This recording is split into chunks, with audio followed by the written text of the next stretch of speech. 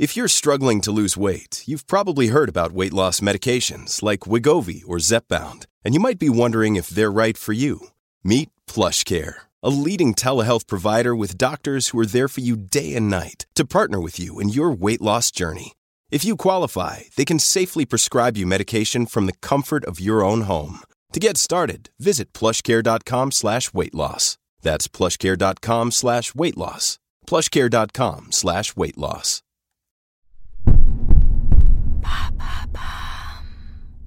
What is the thyroid? Thanks for asking. This small butterfly-shaped gland is situated at the bottom of the neck, wrapped around the windpipe. It plays an important role in a number of bodily functions, but isn't as well known as it should be. According to the American Thyroid Association, over 12% of the country's population will develop a thyroid disorder at some point in their life. Many people are actually unaware of the fact that they even have thyroid disease. Such problems are actually 5 to 8 times more common in women than in men. World Thyroid Day falls on the 25th of May every year, so let's take the opportunity to boost awareness. What is the purpose of the thyroid? It's an endocrine gland, meaning it produces and secretes hormones directly into the blood. These thyroid hormones are known as T3 and T4, and they regulate our metabolism and protein synthesis. In children, they also play a role in growth and development. They manage the body's level of activity and how we use the nutrients we consume for energy. Thyroid hormones attach to muscles or organs like the heart and digestive tube, sending them messages. Poor functioning can lead to heart problems, digestive problems, weight gain or loss, and hair loss.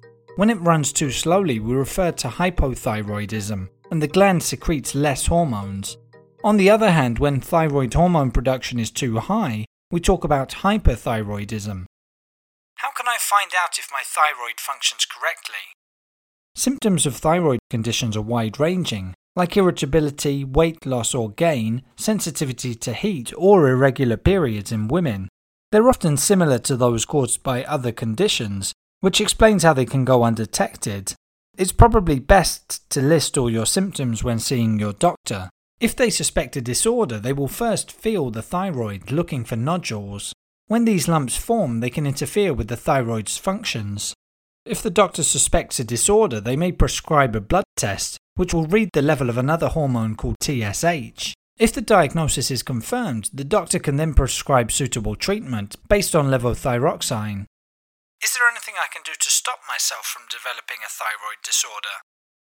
Yes, it's recommended you monitor your iodine intake. Iodine is a trace element within the human body, which is involved in the production of thyroid hormones. A deficiency can lead to metabolism issues.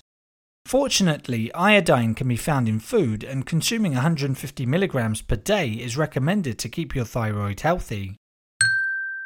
Another tip is avoiding tobacco, as it reduces the thyroid's interaction with iodine, which can lead to nodules or goiters appearing. You can also take a course of vitamin D therapy, which contributes to the regulation of thyroid hormones.